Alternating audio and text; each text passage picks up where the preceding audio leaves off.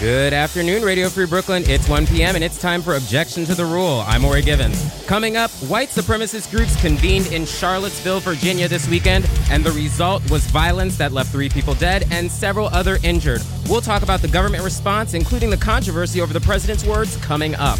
Plus, North Korea is at the top of the news cycle with rhetoric reaching peak levels. We'll talk about what it all means, and we're joined by author and fellow RFB host Jarrett Berenstein to talk about his latest book, Poking Fun at a Major Face in the Trump administration. Join us live for Objections to the Rule right now on Radio Free Brooklyn.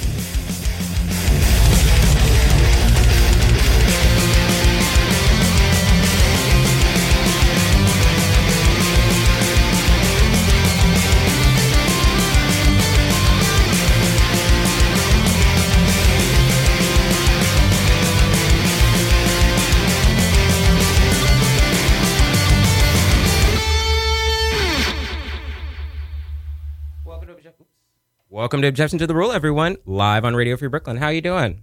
I'm good.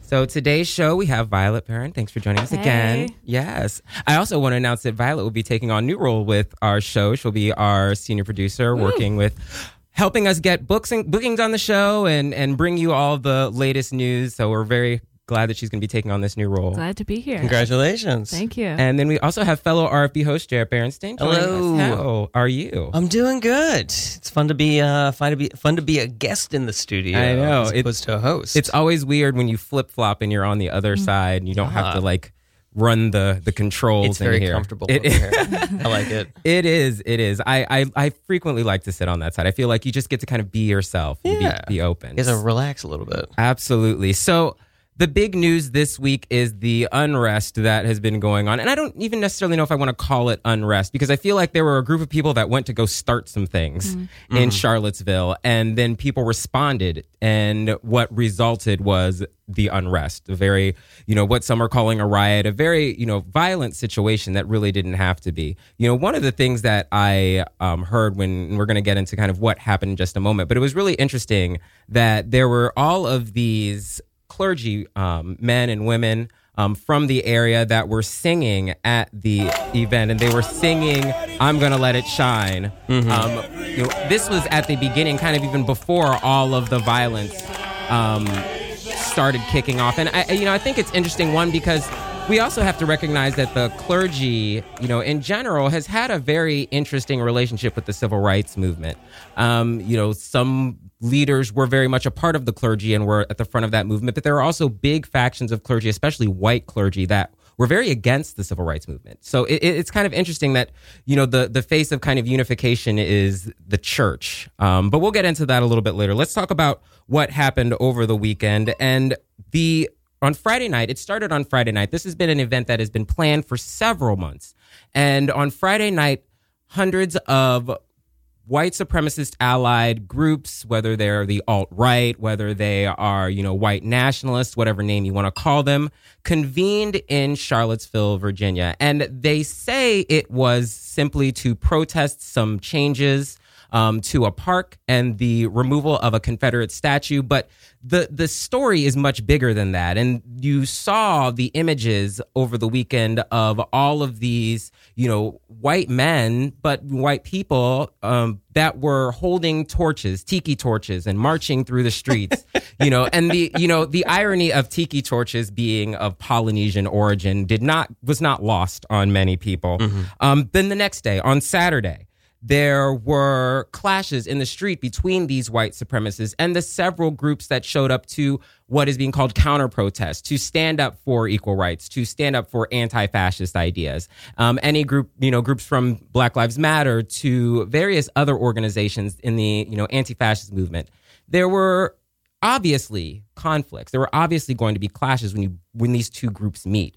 The result was that one person was killed amidst all of this violence, when a person ran their car into a group of people who were counter-protesting these white nationalists. 2 police officers were killed in a helicopter crash that was surveying the scene of all of this happening in Charlottesville. So there was a loss of life that occurred. But it's interesting to see that even though, this was a rally that was kind of planned to whatever they're saying to protest, but what it seems to be is to show this force of white nationalism to be visible. They weren't wearing hoods. We're used to seeing very racist people wearing hoods, and this was the first time that you see people marching in the streets. It was akin to the 60s where they didn't cover themselves. Their faces were very much center. And, these groups met resistance, not only from outside people from the community, but the community stood up and resisted these groups. So it spoke to, I don't want to paint it as a black or white, excuse the pun, clash or this idea of one group versus another, but it is this idea of this conflict that's been simmering in this country, coming to a very visible head. I'm curious to know what your thoughts originally when you first heard of this story. Like, what were your initial thoughts? And we'll start with you, Jared. Well, obviously it's so shitty that there are still people in this country who feel this way, and also that they are so emboldened now. Like, it's there. There's so many things that are wrong with what's going on in the government these days. But I think one of the benefits of it, I say this like it's such a small benefit by comparison, is that it's making people feel who have all these really shitty fringe beliefs that they're safe and they can do whatever they want. And so it's almost as though, I'm not a doctor. I feel like there's some diseases that when they present more, it's easier to fight them. Like, that's how I feel about this, where it's like these people become emboldened. They say, we don't have to hide in the shadows anymore. And then everybody around them goes, oh, no, you should have, because what you think is awful and, what you're doing is wrong. And now we know who you are. So now we can take action against it, as opposed to the kind of secret, below board racism that was happening beforehand. But the other thing is in a perfect, First Amendment argument, these white supremacists, neo-Nazis, KKK people are going to have their march, and then everybody is free to also go down and do their counter march, you know? And so then the world gets to see, okay, look, there's 5 people who are these pro-neo-Nazis. There's 100 people around them who are against them. That's probably a good indicator of how shitty their beliefs are. But... And I'm gonna show my bias here by saying by suggesting that the blame for the violence came from the neo-Nazis, but that's where the spark happens. I see so much rhetoric on the right about the violent left and stuff like that. But really, if you take every protest that's happened on the liberal side and you put it in a bubble, there is no violence. There is no, there are giant eruptions. It almost seems like this is always instigated by somebody who's trying to, who's trying to try to incite something and try to color what the left is doing as being violent and being negative. And there's been a lot of talk about the false equivalencies that have been presented in the media regarding this issue, even by the president, which we'll talk about in a moment. And how the idea is that somehow people that are fighting for white supremacy are equal to people that are fighting for anti-racism or anti-fascism beliefs, and putting them on the same pedestal. And what does that mean? You see comments on Facebook where people are like, well, I see BLM and these white supremacists in the same vein. One's fighting for white rights, one's fighting for black rights. But that's not the issue. It's a false equivalency. It's a false equivalency. What did you think, Violet? It makes me wonder. Yes, they're out now. They're visible. They're not hiding behind internet forums or behind white hoods. So are we seeing now everything that was going on under the surface, or are they emboldened enough to do more and be more than they were before? Is this just sort of a look behind the curtain, or is this a more powerful and more active group now? You mean, do you think that because they're out, they are now more powerful than they were before? I'm not sure. That's what I'm wondering. I'm wondering if they're more powerful and if they're interested in being more disruptive. Well, I'm not an expert on the, but from what I can see in the media, it seems as though I think about Les Mis and the group of schoolboys that were trying to amass their power and trying to figure out when the right time to strike was, and then realizing that they didn't have the power and that they shouldn't have, and then getting destroyed. It feels like this election has made them feel more powerful than they are, and so they all start standing up and saying like, "Oh, hey, we're here." But what is happening, and what I think is going to continue happening, is that they realize how outnumbered they are and how much any support that they thought they had is basically just internet rhetoric or paid Russian hackers who are creating accounts to make it seem like they have more support than they do. So maybe I'm being overly optimistic and seeing the world in rose-colored glasses, but it really does seem to me as though this is more going to be illuminative so that we can get rid of them, as opposed to them realizing how powerful they are and then continuing to accumulate power. Right. Let's hope that's true. I hope so. I feel like they're, after leading up to the election and even kind of in the very early stages of the primary season, you saw, or not even the primary season, but before, under the election of former President Obama, you saw these ideologies coming more to the surface and they were coming more visible in politics. It would be erroneous to say that they never existed because, we know the history of America. But I think that it did embolden. I agree that it did kind of put a stamp and say, hey, if you have these beliefs, there are going to be other people that have these beliefs. So, yeah, you may get some pushback, but there are going to be people that are going to stand in solidarity with you. And the scariness of this rally or march or whatever you want to call it is the fact that it did show that there are these people that are willing to put their faces out there and espouse these views. The response by President Trump has a lot of people, really critiquing and calling out his hypocrisy. So I want to play his remarks at a press conference yesterday, which is actually about veteran affairs, that was actually about veteran affairs, that he made comments about these events. So we'll play that and then we'll talk about it. But we're closely following the terrible events unfolding in Charlottesville, Virginia. We condemn in the strongest possible terms this egregious display of hatred, bigotry, and violence on many sides. On many sides. It's been going on for a long time in our country. Not Donald Trump, not Barack Obama.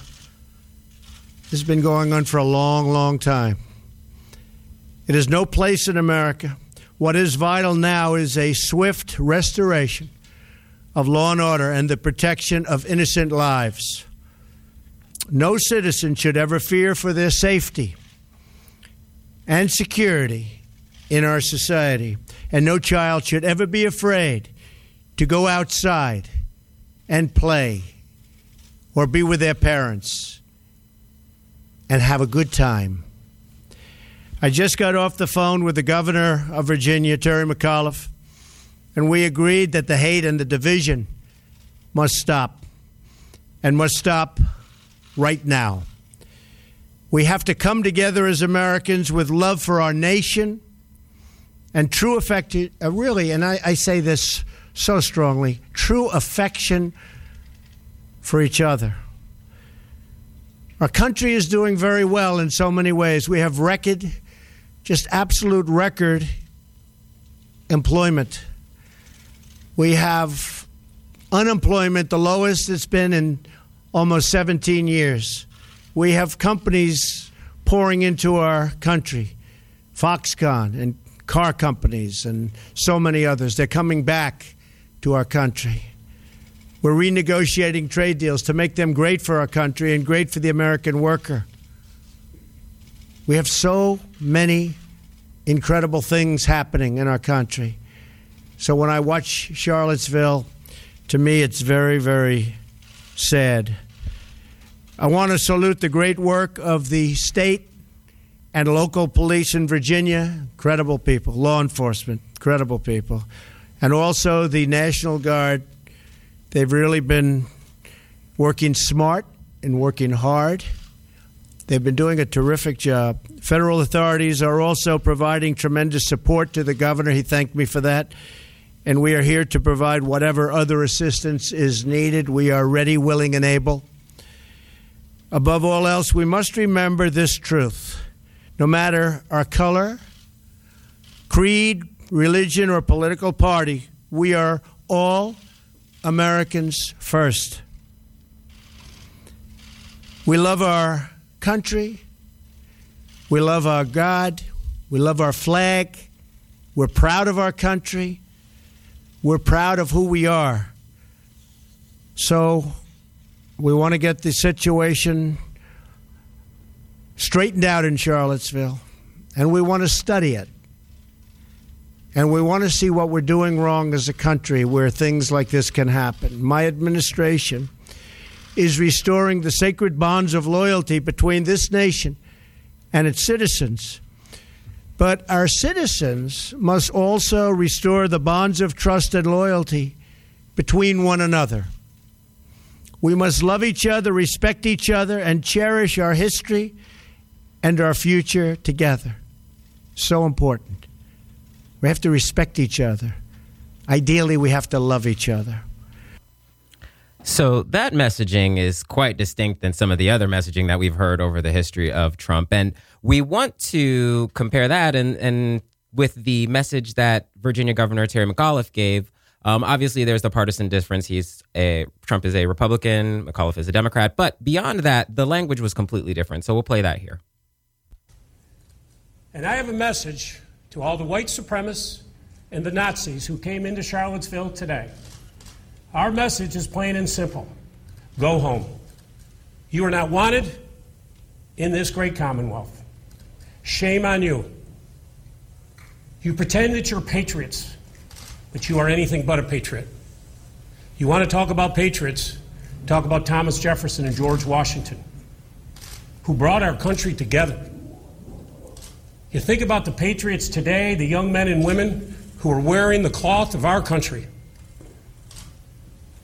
Somewhere around the globe, they are putting their life in danger. They're patriots. You are not. You came here today to hurt people. And you did hurt people. But my message is clear. We are stronger than you. You have made our Commonwealth stronger. You will not succeed. There is no place for you here. There is no place for you in America. We work here today to bring people together, to unify folks. I remind you all that we are a nation of immigrants. Unless you're Native American, the first ships that came to Jamestown, Virginia in 1607. And since that time, many people have come to our great country to unite us. Our diversity, that mosaic tile of immigrants, is what makes us so special. And we will not let anybody come here and destroy it. So please go home and never come back. Take your hatred and take your bigotry. There is no place. And if I could give you a piece of advice, use your time and energy to help people. Come with me to a homeless shelter. Come with me to help a veteran find a job or a place to live. That's what we need help on, to bring people together. So, two distinct messages, one from the president and one from the governor of Virginia. Oh, boy. Let's start with the president's message. What do you think, was there anything that you think he did right? Or was there anything you think he should have done?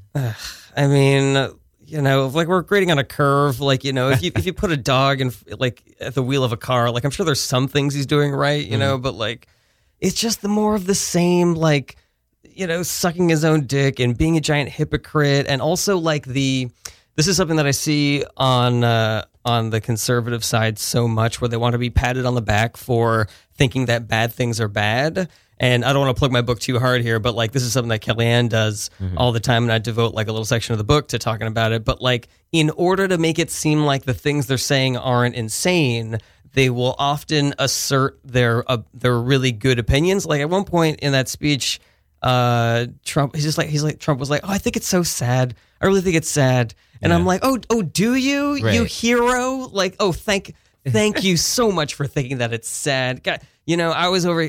Oh God, it's there was like 100,000 examples of him being a piece of shit in that speech. And I could spend an hour going through it. Like it's awful. What do you think, Violet? Yeah, it's like to actually evaluate it brings the bar so low. It's like, I mean, every ounce of it was full of, it was disingenuine, everything about it. It was like, it was a man who clearly, it was very hard to see any evidence of him caring or having genuine feelings about the situation. He knows that he's a leader. I don't know who wrote the speech, but he has to perform it, and he has to perform concern. I feel like he had to have had at least a little input because it was very specific about who he's not calling out. And also the little section about how great the country is doing now was just like full of him sucking his own dick moments. Like, let's talk about how great it is that I've brought down unemployment, right. He's brought up employment and he's brought down unemployment. I know he mentioned that as though they were two separate things. Jesus. So there's this idea, the idea that he didn't specifically mention, the groups that were involved in causing this chaos. He didn't call them out by name. And then the idea that the blame is on both sides, right? Or on all sides, on many sides. How can people be blamed for fighting against racism? Like, I don't understand that idea. And again, talking to that idea of a false equivalence, you can't put those two in the same category of people.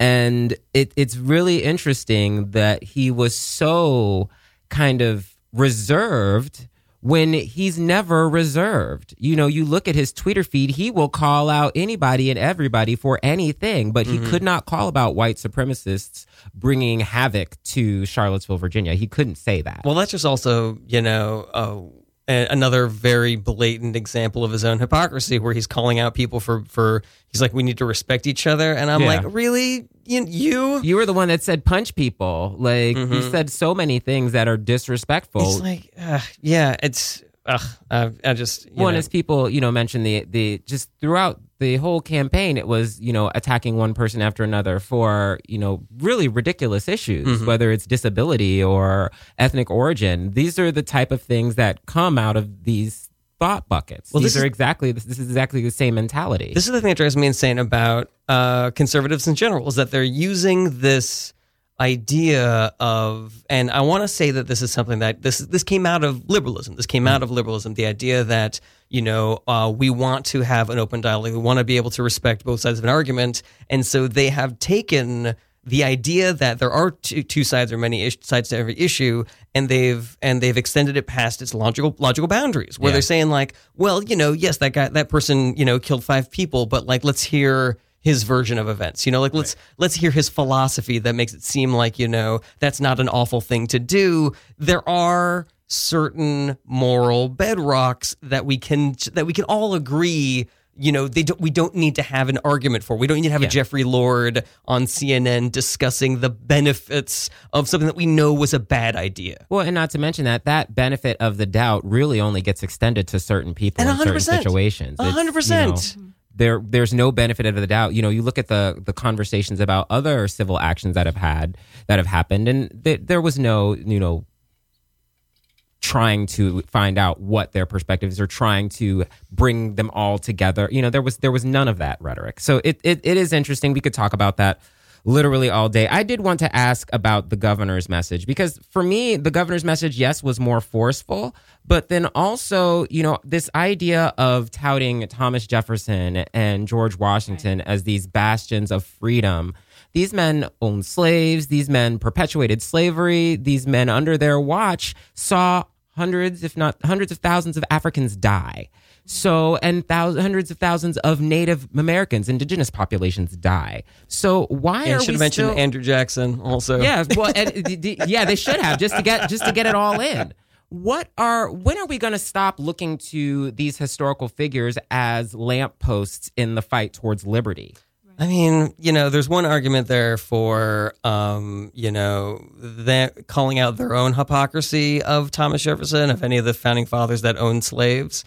And I think there's a danger there in, this trend of liberal gatekeeping where you're not allowed to fight for the left if you don't have a 100% perfect track record. And I kind of feel like that does a little bit more damage than it does good. But I also feel like, we should be calling out these issues and, not necessarily forgiving them, but acknowledging them, and also be able to differentiate between the good that a person did and the bad that a person did. So like when we're invoking people like Thomas Jefferson, when we're invoking founding fathers that, turned a blind eye to slavery or had slaves themselves, we want to specifically mention the values that they put into this government that we hold dear, like separation of church and state and equality and rejection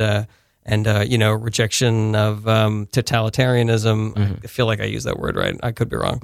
At the same time acknowledging that they were flawed individuals and that they did very, very wrong things in their life. I don't think that we get any mileage as Democrats by shoving anybody out the door who has any kind of blemish on the record. No, I mean, I think I understand that, but it also seems to be kind of hard to accept somebody's notion of equality when it didn't include people like me. Of course. Right. So it's like, yeah, we want equality, but we only want equality for these people. That's not equality. Right. And I know that, we're looking through a historical lens with current, kind of historical acts of through a current lens, but that was an egregious act that was perpetuated on this country that I feel like we still don't atone for. Right. We're not acknowledging it. In the video of that governor's speech, I'm not sure who he was, maybe a cabinet member. Oh, the guy on the... Yes. Yes. So there was a black man who was standing behind him, and he was nodding along to the speech. Until he got to the part about Thomas Jefferson. And then he just stops. He stopped. And it was like, well... That's pretty much how we all feel. But it's like you can tell that's how people are looking on the other side of the the TV screen. Mm-hmm. That's because like these people were flawed. These people represent something totally different for a huge amount of the American population. They represent oppression and continued racism. It's like the the sense of like progress, like as a nation versus actual institutionalized racism that we're not confronting. Absolutely. Can I ask you a question? Like, so as a straight white male, I feel like I don't have the authority to talk on certain issues. Mm. And so I'm wondering if, as a woman or as a black man, if there is any value given for the context of when a person lives. Like, can we grade someone on a curve at all? So like, for example, during slavery, if you have a slave owner who's like, listen, we're living here, you're working on my plantation, but here's the secret is I'm going to pay you a wage, you can do whatever you want, and then as soon as you're done, I'm going to free you. That person is still, quote unquote, have slaves. That person still lives in that institution and is still benefiting from, his privilege. But for the time that he's in, he's extremely progressive. Like, do we grade that guy on a curve, or does he still have the same crimes as somebody who is kind of, quote unquote, racist today, but doesn't have slaves, that sort of thing? I feel like those people have been graded on a curve. Mm-hmm. If you look at how history has portrayed slaveholders and slaveholding and the institution of slavery in this country, even the most vicious and vile of slaveholders have been monumentalized and codified within our society, especially within, places that were formerly a part of the Confederacy.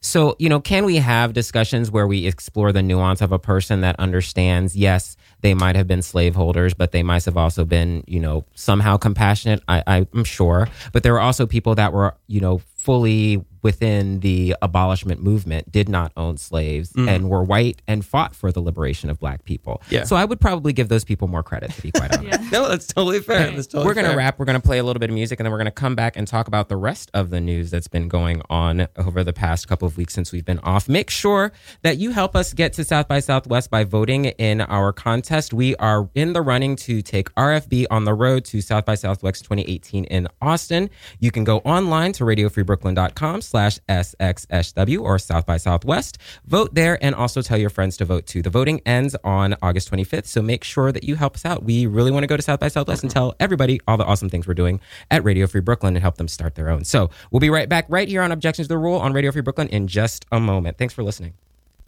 Whew. That wasn't...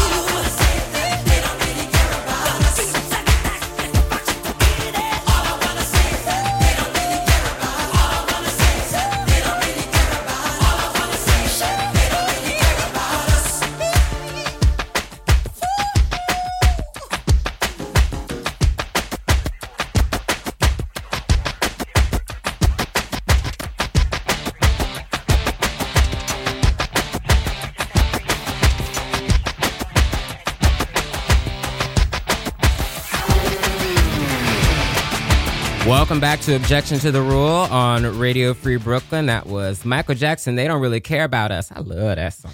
Yes. So there was other things that happened in the past couple of weeks, including the escalation of words between President Trump and the leader of North Korea, the Democratic People's Republic of Korea. Is that the official DPR? think so. Yes, Kim Jong-un. And, you know, this is very interesting because it was like schoolhouse taunting, it felt like. On Tuesday, President Trump said North Korea best not make any more threats to the United States. They will be met with fire and fury like the world has never seen. He then reinforced those comments in a press conference. And then on Thursday, North Korea said that it has a plan to fire 4 ballistic missiles near Guam.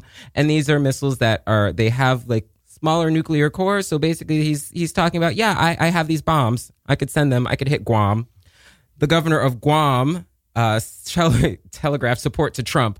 But there was also an interesting exchange where President Trump called the governor of Guam and talked about how it could possibly be a great boost to tourism. Right. So that was interesting. I can't wait to go somewhere that I'm pretty sure is going to get nuked off the map. Because that really, I'm just so excited. That's a real selling I saw point. these beautiful beaches on the catastrophic newsreels. I can't wait. Okay, it's so great. It's so great. And then, his response was President Trump's response was the United States military is locked and loaded should North Korea act, quote unquote, unwisely. So, we're all hoping that this is just a war of words. Like, this is just some post-Cold War era stuff that is just like, we have to show our might, using our words. But I'm curious the one question is like, what do you think of this escalation of words? Do you think that Trump should be participating in this war of words, or should he just, kind of let North Korea do their thing? I mean, absolutely not. Some smarter people than me have talked about this where, the entire foundation of Kim Jong-un's power is in getting his citizens to believe that everything that's wrong with them and their lives, the reason why they are starving, is because of America and because of the West. And so when the president of the United States is so blatantly threatening, it justifies every dollar that he spends on making missiles, and it kind of quells any oppression that could happen in North Korea, where his citizens would be like, well, I guess he's right. I guess he does have to be taking rice out of my family's mouth. God, that was offensive. I should have picked a different kind of food. Oh man, that is foot and mouth. Oh boy. We'll just roll on from that. But I think I know what you understand. You're saying I'm not, it justifies the atrocities that are enacted upon the North Korean people. This kind of show of force. Violet, I'm curious from your perspective, do you think that there's a better way to handle this? Oh, of course. Of course. Yes. I don't think we should be directly provoking Kim Jong-un or talking about, military readying ourselves militarily. Now the bombs can reach California, I hear. That's very interesting. But I mean, of course, it's worth saying that like all U.S. presidents' efforts to de-escalate for the past years, since the 50s, since the Korean War, have pretty much failed. Yeah. The country has steadily been, increasing its military abilities. So like the bombs have been getting developed. It's not like all of our diplomatic efforts up to this point have been so useful. Exactly. But at the same time, you've got an angry nation ready to attack, and you don't want to provoke it. And you think about like in the grand scheme of like who the players are in the world, like North Korea is just like that dude on the like outskirts that like nobody really messes with because they're always ranting about things. And like the idea that we're going to pick that guy and we're going to have this war of words with, it just doesn't seem logical. It doesn't seem in the best interest of the United States. And I wonder, what do we have to gain about this? Or what does the Trump administration have to gain? There's no strategy there. He's just a big idiot who wants to throw his weight around, and he found an opportunity to do that. It's not smart. It's not like there's no three-dimensional chess there. It's a dude who feels insecure and wants to feel powerful, and so he shoots off his big fucking mouth. Like he's a moron. Right, and it's just his cred as a strong man. He's a strong man. This is what strong men do. Yeah, it's like it's very much. we've been talking about my dick is bigger arguments like throughout this whole campaign / presidency. And it's just, it seems like another one of them.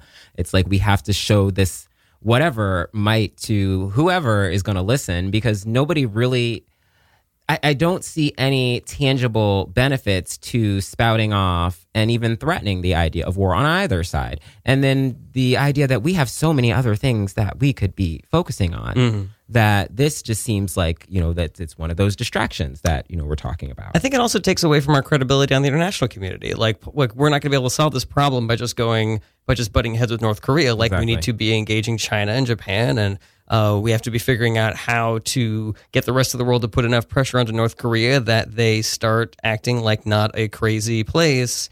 And so when we then start, wagging our fists around and shutting our mouths off, like it just takes away from our credibility. So we're obviously going to be watching this. We're hoping for the best, I think, is the only thing that you can say, because it's so like, none of us, I know there are people that are alive now that have seen the effects of nuclear war, whether it's Hiroshima or and see the effects of like nuclear fallout with, the various busts and breaks that have happened around the world. And it's not something that I feel like should ever be used, my opinion, but it's just the fact that this is even in the discussion. It's an interesting part of this administration, and it's so boldly in the discussion. So turning to the possible collusion with Russia that's currently under investigation, the Russian government and the Trump campaign, obviously we've been covering this possible collusion. We don't exactly know what happened, but we do know that there were conversations that were had among people from both of those camps. And we learned this week that FBI officials raided the home of former Trump campaign chair Paul Manafort at the end of July, and more people are being interviewed within the Trump camp by the special counsel. So, we've been asking the question, do you think there's going to come charges from this? I think that there might come some charges from this at this point, but I'm wondering if you have any idea who's going to take the fall. Who is going to be held accountable? Oh my God. Just from everything that I have heard about this and from everything that has been disclosed, and it really seems like everybody's going to jail. And I really, I don't know. I'm blinded by how much I want that to actually think about the realistic ramifications of that.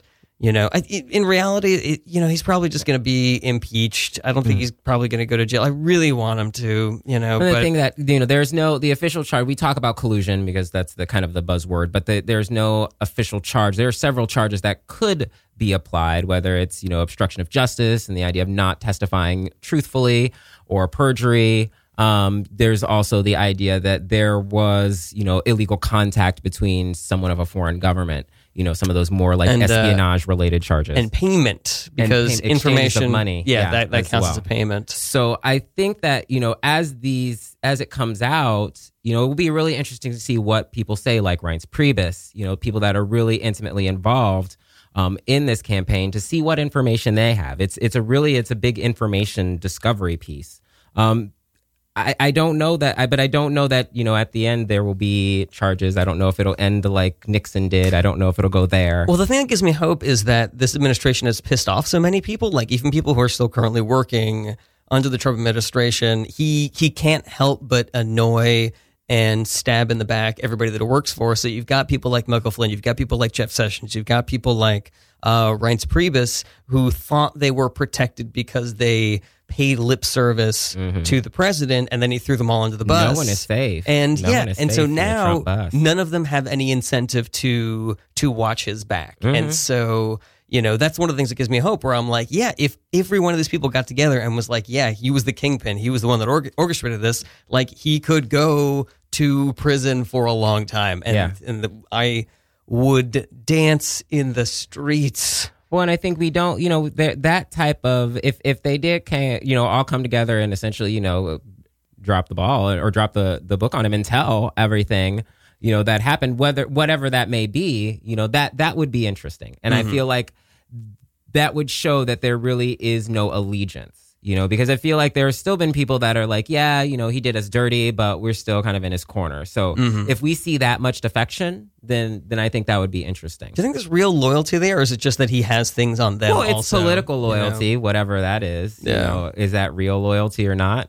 I don't know. No, I think it's mob loyalty where, I know you got a body, I got a body. Yeah, and so, I feel like that. But does in the eyes of how it manifests, is there any difference really? yeah, I suppose. Well, yeah, I don't know. So let's switch to New York City. Before we go, did you have any thoughts on that?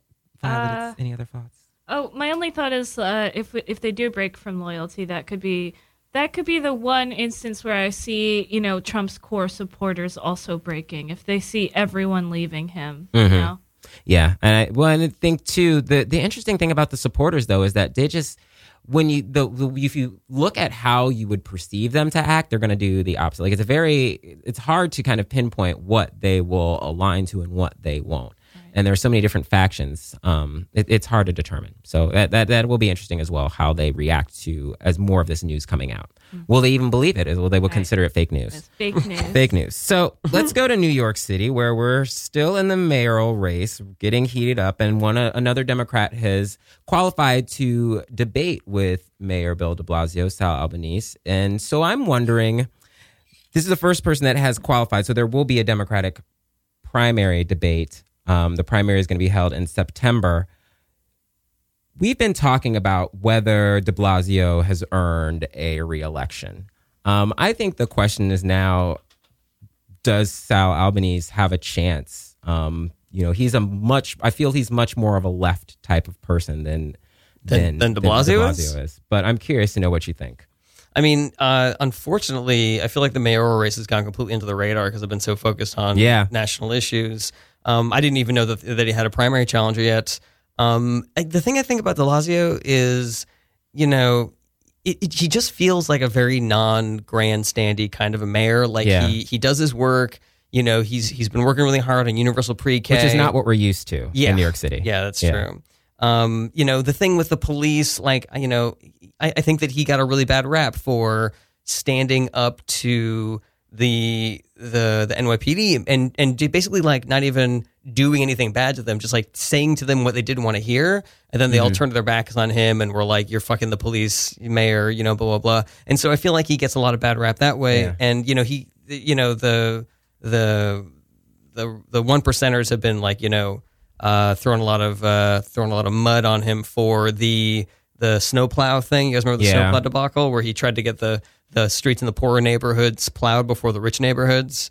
I feel like a lot of the things there are some things that he gets criticized about that are kind of petty. Yeah. Like there's the thing about him taking a car to go to the gym or something like that. There are things that I feel like, it's just kind of petty. But then I feel like there are also, because there are people that look at the way that he interacted with police and said he wasn't as forceful as he could have been on the police. Oh, 100%. And so, I think that there's kind of both sides of that argument. The idea of that those police unions and their ability to kind of spin the public perception is really interesting, and it does play a big part in how people perceive the mayor. What do you think, Violet? I think I need to educate myself a lot more on Sal Albanese and what the challenger is. I think it's that underdog thing. Like for the past however many weeks we've been talking about the re-election. It's been de Blasio's the incumbent. We think de Blasio will win. Let's not pay that much attention to his contenders. And now we've got this guy who finally raised enough money to qualify to debate him as a primary member. And if we know anything from our recent experience, we should know not to immediately discount him. 100%. Very true. Yeah, we should never discount anyone because then they could get elected. The one thing that always makes me want to support de Blasio is this fight that he's got with Cuomo over the education system. Do you guys know about this? No, I haven't heard of the education one. I know there's the one over the MTA. But. Yeah. So I have a friend who works in education. He was telling me all about this, how the mayor has taken away control of education system and sort of given it to the educators and basically said, you guys let us know what you need, blah, blah, blah.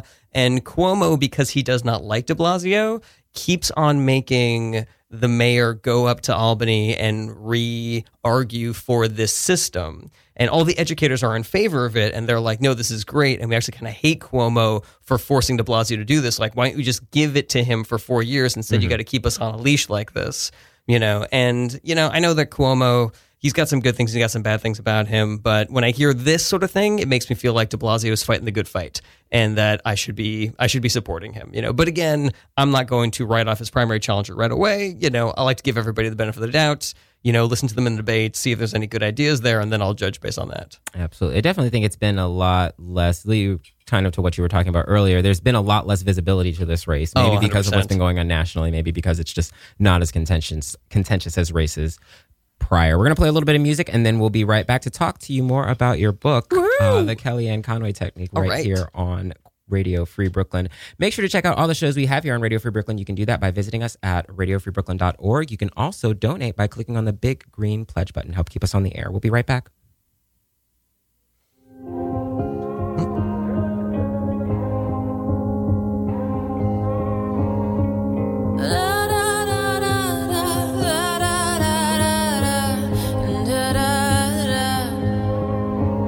We are searchlights we can see in the dark. We are rockets pointed up at the stars. We are billions of beautiful hearts. And you sold us down the river too far. What about us? What about all the times you said you had the answers? What about us? What about all the broken happy ever afters? What about us? What about all the plans that ended in disaster? What about love? What about trust? What about us? We are problems that want to be solved. We are children that need to be loved. We were willing, we came when you called. But man, you fooled us. Enough is enough. Oh, what about us? What about all the times you said you had the answers? What about us? What about all the broken happy ever afters? Oh, what about us? You're listening to Objection to the Rule on Radio Free Brooklyn. Welcome back. So our fellow RFB co-host, Jared Berenstein, has also written a book. That's right. It is called The Kellyanne Conway Technique, and it looks at the White House advisor Kellyanne Conway through a new lens, exploring her rise. I brought you guys Her a ability copy to look at. Spin the world. You can see it in the flesh. Nice. Yeah. So tell me, I'm actually interested to realize I might have to take that because I'm really interested to read it. And I'm curious, we've all seen Kellyanne Conway. We've talked about her on this show. Mm-hmm. Why did you decide to kind of write a book from that lens? Well, this was an agreement that I made with a publishing company. They were looking for someone to make fun of, to write a book making fun of Kellyanne Conway, and I happen to know somebody at the publishing company, and so I got recommended to write it. But they gave me very little direction, and so it was basically me, watching a bunch of her interviews, which was like the hardest thing I've ever had to do in my life, and then figuring out exactly how she does what she does, like what are the tools in her tool belt, and then trying to write about them in a way that seemed like it was like a fake instructional manual, but also was making fun of her and basically all of conservatives at the same time. So what were some of the things that stuck out to you most when you're going through all that footage of Kellyanne? Well, the big thing that she does is talk a lot. And what I recognized in watching her in interviews is that the longer that she has an answer, that accomplishes a lot of good things for her because number one, it eats up a lot of the interview. So if it's a 5-minute interview and she talks for 3 minutes of that only leaves 2 minutes to ask follow-up questions or challenge her on the things that she's saying or, whatever it is that you want to call her on. And also she's able to say in those 3 minutes 8 different things that you're going to want to comment on, you know? And so if, you know, you ask me a question and I go off on a rant that mentions, you know, the fact that Obama wasn't born in this country, or 9/11 is, and also that 9/11 was an inside job, and also that, you know, Donald Trump brought, you know, 80 million jobs back to this country in his first month, you know, and all of a sudden you're faced like with only 30 seconds to respond to that, you're going to have to pick one of those. Like it's really difficult to pin down exactly what you're going to talk to her about if she just continues talking and bringing up crazy things. Does that make sense?